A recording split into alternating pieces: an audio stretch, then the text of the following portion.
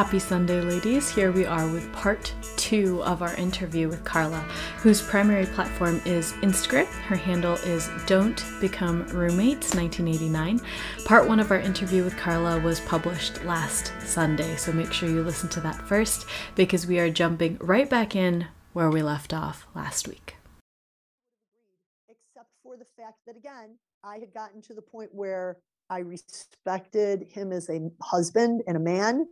I admired his fathering, and I had let him do those things in the way he wanted to do them.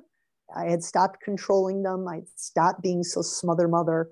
I think that gave him the confidence to say, yeah, you know what? We can kind of take the next step and go into some graduate level parenting here in our 40s, because we didn't adopt our first child till we were in our 40s. Wow. So we had gotten our marriage and our parenting to such a good point that honestly, we have this thing in some of my adoption groups that's kind of called RHS, reluctant husband syndrome. We women just kind of shortcut it. And because it's usually the very nurturing, caring woman that asks to adopt. And sometimes the man's not sure. And they always say, how can I make my husband adopt multiple kids, much less with special needs, right? We have several children with special needs. Right.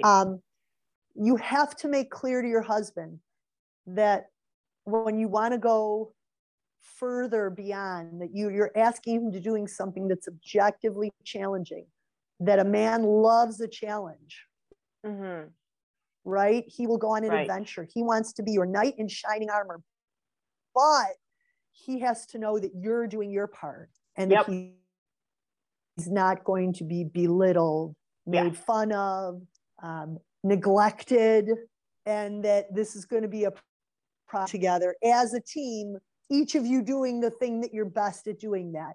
And I really think that was why we had the confidence in our relationship and parenting to take on adopting, because when Henry died, I wanted to adopt again almost immediately because we had been talking about adopting again. We had said, when Henry's settled, we'll consider adopting again. I see. So when he was settled in the best way possible, healed and whole in heaven with our Lord, I said, well, then it's time. And he wasn't sure. And later, I looked back on the couple months. It was about 4 months. I looked back. Obviously, my child died. I was desperately unhappy, which made my husband feel like a failure as a husband, even though he objectively knew why I was so unhappy. And he was actually pretty darned unhappy himself, okay? But Henry died right after Thanksgiving. Christmas was coming up. Let's have the whole family over. No, I don't want anybody over. I don't want to even decorate. Let's go on a vacation then. No, oh my God, I'll never go on a vacation ever again. How dare you ask me to go to Disney World and be happy when my child's dead? Yeah. Well, how about then we just kind of take things easy at home and we'll do like I can't even think about it. Like what he could, anything he suggested did not make me happy. And again, we see this, like if men do not feel like they can be successful at making their wives happy, like a part of them dies. Yep. And they stop. Dies and they stop. So luckily, before I got too entrenched, because again, he was sad too for weeks. Like he wasn't expecting me to immediately be happy, but it got to the point where he couldn't see me and talk to me about me being desperately unhappy anymore. So I went to therapy for the first time ever in my life, but I went for grief therapy to someone who specialized in that. And I started out going twice a week, and the lovely guy would ask me, so what are we going to do today? And I'm not kidding you, for 3 weeks, twice a week, I said, I'd like to cry. He goes, go for it. I cried for an hour, twice a week for a month. Where he would just hand me Kleenexes, ask me an occasional question, say, boy, oh my goodness. And I did that for a month, just letting him do that. So I didn't have to do it to my husband. I didn't have to do it to my sister. I didn't have to do it to my best friend. Right. And I still did that to them, but I didn't have to do it every time I talked to them. Right. But I did that. And finally, after a month, I'm like, you know what? I think I'm done crying. I'd like to talk about X, Y, and Z. One of which was I'd like to talk about, I saw these abysmal divorce statistics for people whose children had died splitting up. Like it's astronomical. It's like 90% of marriages. Yeah. When a child dies end, like within 5 years, 10 years, something just shocking. Like you wouldn't believe it except for the fact that it's an actual statistic. There's really no, and they can go, well, they were unhappy before, like, yeah, whatever. They still split up. And that was the trigger. I'm like, I don't want that to happen. Yeah. What can I do? And I talked about some stuff about my family of origin. Again, my mother was sometimes a difficult person to deal with. And my dad had some things, and I worked with my dad, and that was sometimes difficult to negotiate. And like any couple, Paul and I had a couple things over the years. But as I talked about those for another month or two, I realized, you know, I think I can deal with that stuff on my own. Yeah. Okay. Because I kind of slid back into the parts of the skills that then I had been kind of neglecting. And I kind of let my husband take me out to dinner every once in a while. Yeah. I did start kind of fixing up our room that Henry had been staying in, and like making it nicer and prettier and back to somewhere he and I could be together. Cause it was like a medical room for a while, right? He had so many things going on, but he found that painful to look at. It felt comforting to me, but I looked at him through his eyes and like, well, why do I get to have our room just the way I want it? Mm-hmm. I should be able to let him have think about his room that he likes. Mm-hmm. And I started to have the space and the emotional thing. To one day I just went into therapy and I said, you know what? You've been great, but I'm done. I think I'm good. He's like, well, you can always come back for a tune-up, or if you want to talk more about your family of origin. I'm like, yeah, I think I'm good. Yeah. And it was kind of shocking because I came back that night, and it was actually one of my children's birthdays. It was on the feast of St. Joseph, March 19th. Oh. And I came back home and I made a nice dinner, and we had a nice birthday for that child. I made the special cake I make for each of the kids. We blew out the candles. They opened presents. The little kids went downstairs to play with the new stuff, the big boys to do their computer stuff. And for a while, hubby and I would have the TV to watch like Chicago sports to ourselves in the upstairs room. For a while, it was like so funny. Like, wow, we have 6 children in this house. It's like quiet sometimes now. Wow, and it was I'm looking quiet. forward to that. It comes eventually at some point, and then we've gone back several times. But okay, it'll come again. I've gone back and forth, Aurora, on carrying a diaper bag. Yeah. 4 times now in my life, between diaper bag, having them all potty trained, back to a diaper bag, having them all potty trained, back 4 times. Yeah. It's got to be like a record. Like, I know women have done it for longer than me, but have you actually dumped a diaper bag and had to go back as many times as I have? No, I win that one.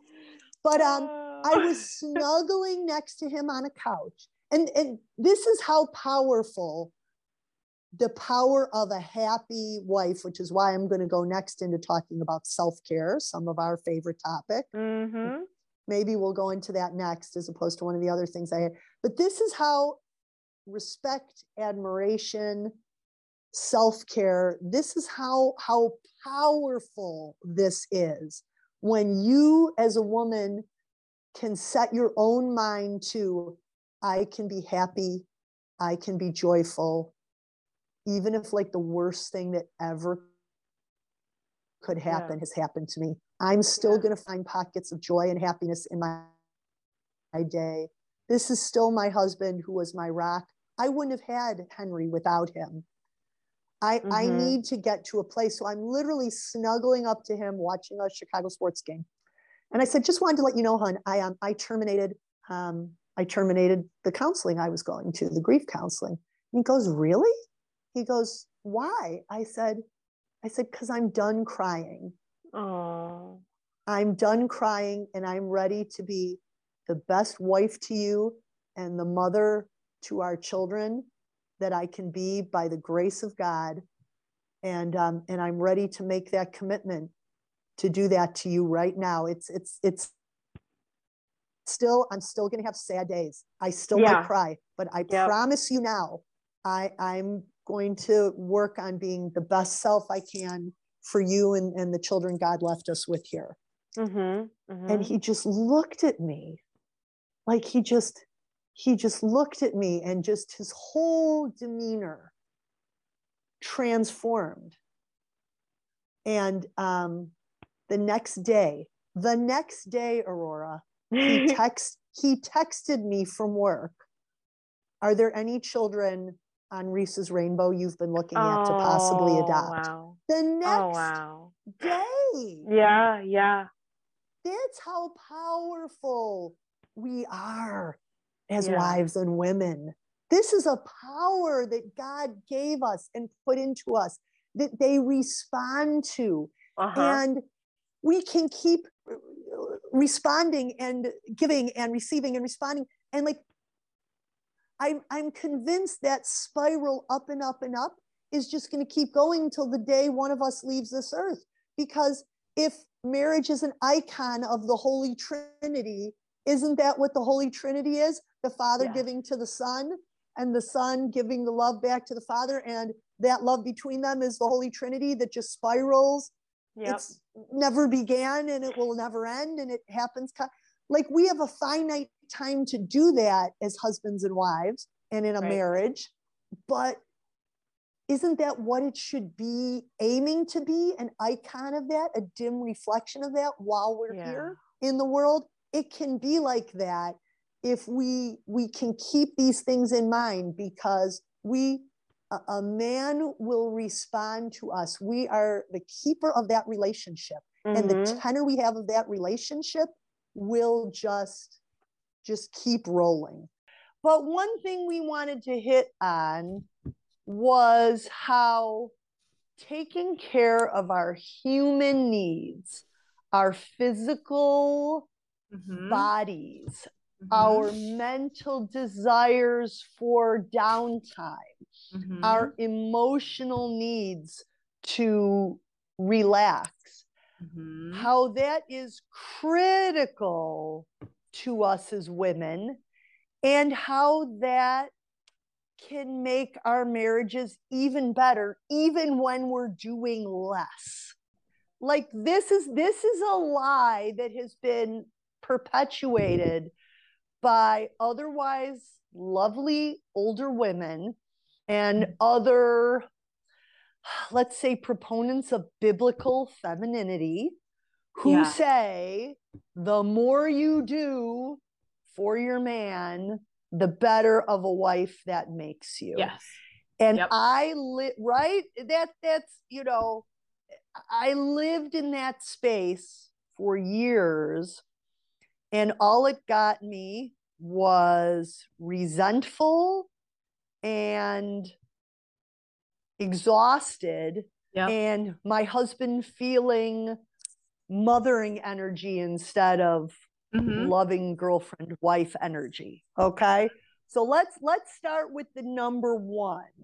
When you spend too much time doing things for your husband that he can do for himself, and in this we are not talking about, well, he could make dinner, so let's have him make dinner every night after he works 12 hours. Now, let's not get silly here, ladies, okay? Let's get to making him every dentist appointment he has ever had. Let's go to packing him lunch every day when he's never asked you to do it, and in fact is bringing it home most days from work, trying to slide it into the fridge so you don't see it. because he thinks you'll get mad at him because you said he should save money by bringing a lunch. So you're going to do it. You giving him helpful hints about how to take the children on outings when they're no longer breastfeeding infants who need every single minute of their day spelled out due to their survival. When you pick out clothes and be like, I think you should wear this because this would be more appropriate. That is mothering energy. That is not wife, lover, girlfriend energy. And he cannot help but respond with little boy energy, which is the hiding, which is, I'm going to hide that thing you put away, which is, I'm going to double down and do what you don't want me to do. Like, you don't like this style of shirt that I like. I will make sure this is all I wear all the time. Yep. Okay. I've been there.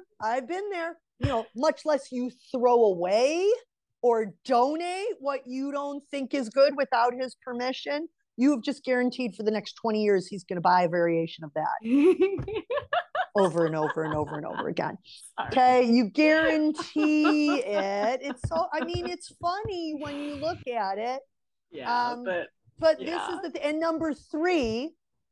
number three, that you are guaranteeing your pain and exhaustion will make you the woman he does not want to come home to. Because you might have the cleanest kitchen floor in the world and no breadcrumbs, but you're not going to be happy to see him because you killed yourself all day in a house of a gazillion children to keep those breadcrumbs off the floor. Okay? I've been there. My husband was the youngest of 3 kids, and his brothers were 12 and 14 years older than him, and his mom was essentially a German housewife. That house looked perfect at all times. And that wasn't hard, right? When we were both going to school, both working, we were never home. The house was never messy. We didn't spend any time there. But guess what? As soon as we had a couple kids, that house got messy. And he did start a little bit with the, why can't you pick up a little bit before I get home? You know, I don't like all the toys scattered in the living room. You know, I would prefer X, Y, and Z. So this is where, ladies, if you can get practicing the skills early, you can actually have a rational conversation about this. I am a cheeky woman. So once I saw that this was a thing, I would tell him you can have 2 out of 3 things. You can have hot home cooked meals. You can have clean laundry whenever you want it, or you can have, you know, a picked up house and no crumbs on your baseboard. You got 2 out of 3. What 2 out of those 3 are most important to you? And for some, like, that, men understand that. They like get it. Right? Like, they know they don't have unlimited capacities. That's what a boss says. Right? Like, at some point you go, boss, I can't do all this. I can do it. So he literally thought about it like for 2 days. Bless his soul. 2 days he thought about it. He said, you know what? I love your cooking. And I really like having like my laundry all set. I hate doing laundry. I hate doing that. I hate it. So, like, if you could do those, like, I'm willing for there to be crumbs on the baseboard. And he goes, I actually don't mind helping. Like, can we just pick up on Friday or Saturday? Like, like, I'll help you do it. I'll do the things that are most important for me. You do the things that are most important. And then once our children became older, it became a family thing. Friday at like 4 or 5, or Saturday at 9 or 10 or 11 a.m., the whole family's picking up the house. So it looks great for the weekend. That's nice. Yeah. Because we tried chore charts. We tried, you do this. My children were just like us. They're like, well, I don't think it needs to look like that. I don't mind my roommate. Yeah, but we still need to do that. So once I made clear that, like, if you would like to have a lovely weekend, like where he realized if you want to have a lovely weekend, I can't keep a house like your mother did. I can't. Yeah. And and honestly, my sister did this too. And her husband said, oh, well, if that's the case, we'll just have a cleaning lady once a week. Like, that's nice. It was no big deal. Right, like right, that, exactly. He was like, okay. Yeah. He cared a lot more about a level of precision, and he was willing to do that. Right, to pay someone, yes. But no man wants to come home. Right. But my husband was like, no, we don't have the money to do that. And why should we? That's why God gave me children. That's why he didn't buy a snowblower until last year. He was like, why did God give me a dozen children if that's, we're supposed to all shovel together? And it's hilarious. But like, I let him take care of that problem. Well, how are we going to do snow removal? He's like, I will wake up all the children at 6 a.m. and we'll shovel for 45 minutes before everyone has to leave. I'm like, okay, dude, you do you. Yep. Again, they grumbled, they moaned, they blah, blah, blah. But it's also been a point of family fun and bonding and discussions that like is going to be for the next 50 years. So, but I will make clear that I suffered in silence for many a thing, for many a year, because I thought it was what I was supposed to do. Right. Because my Polish mother said so, my German mother-in-law said so, some biblical femininity woman said so, and my husband didn't give a rat's fig about it, and in fact, actively disliked that I was making a fuss about it. But until we got to the point where I could calm down enough to not have a stake in the game. Like I had a stake in the game. I have to do all the things, all perfectly. Until I said, you know what, hon, I have a limited number of energy with the number of children we have right now and all the things I have going on. Could you help set my priorities during the day? And he was like, that would be great.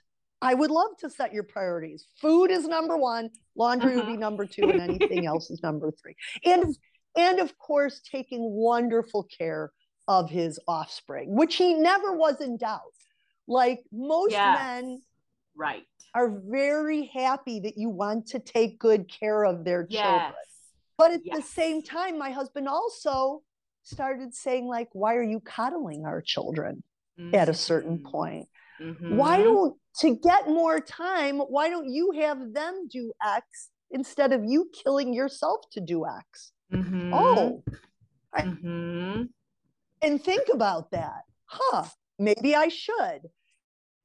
And that was how all our children have ended up doing their own laundry by the time they were 7 to 8 years old. And I mean, from start to finish, everything with my husband getting us front loaders so they didn't have to climb on anything to stick things on the top. So they can just open a door and put it in, to putting shelving and baskets there so they can immediately take things out and put it into a basket. It's not laying somewhere, to again, us being willing to spend the time and effort to train, and me to not freak out that the things they wear are sometimes very wrinkled for a while until they they get to the age that they care about it also.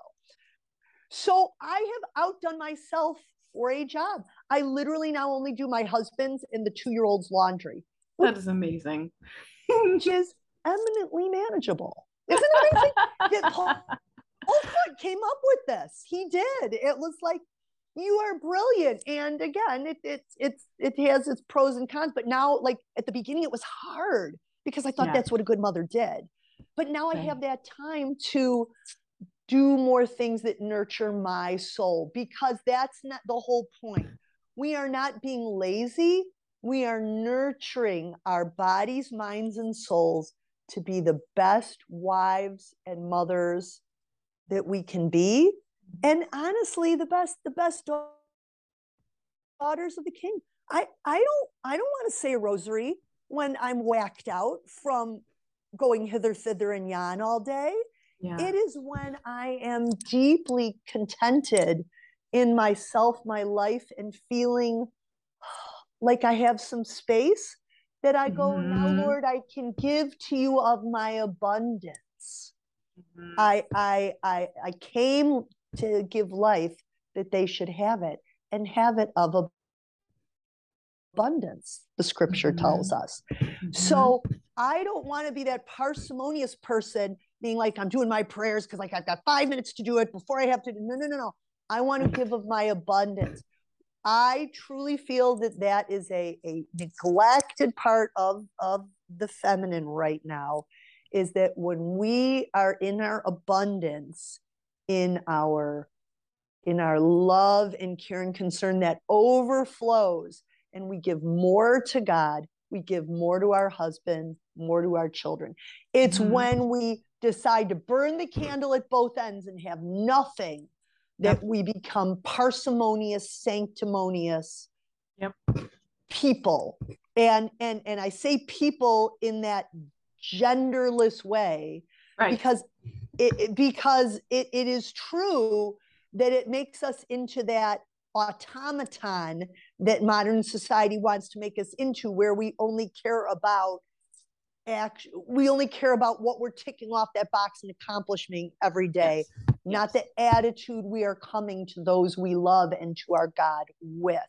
So I beg you, ladies, if you are listening, please reevaluate your relationship with doing things that feed your body, mind, and soul, even if they're frivolous, even if they cost a little bit of money, even if you have to leave something undone at the end of the day in order to nurture your marriage.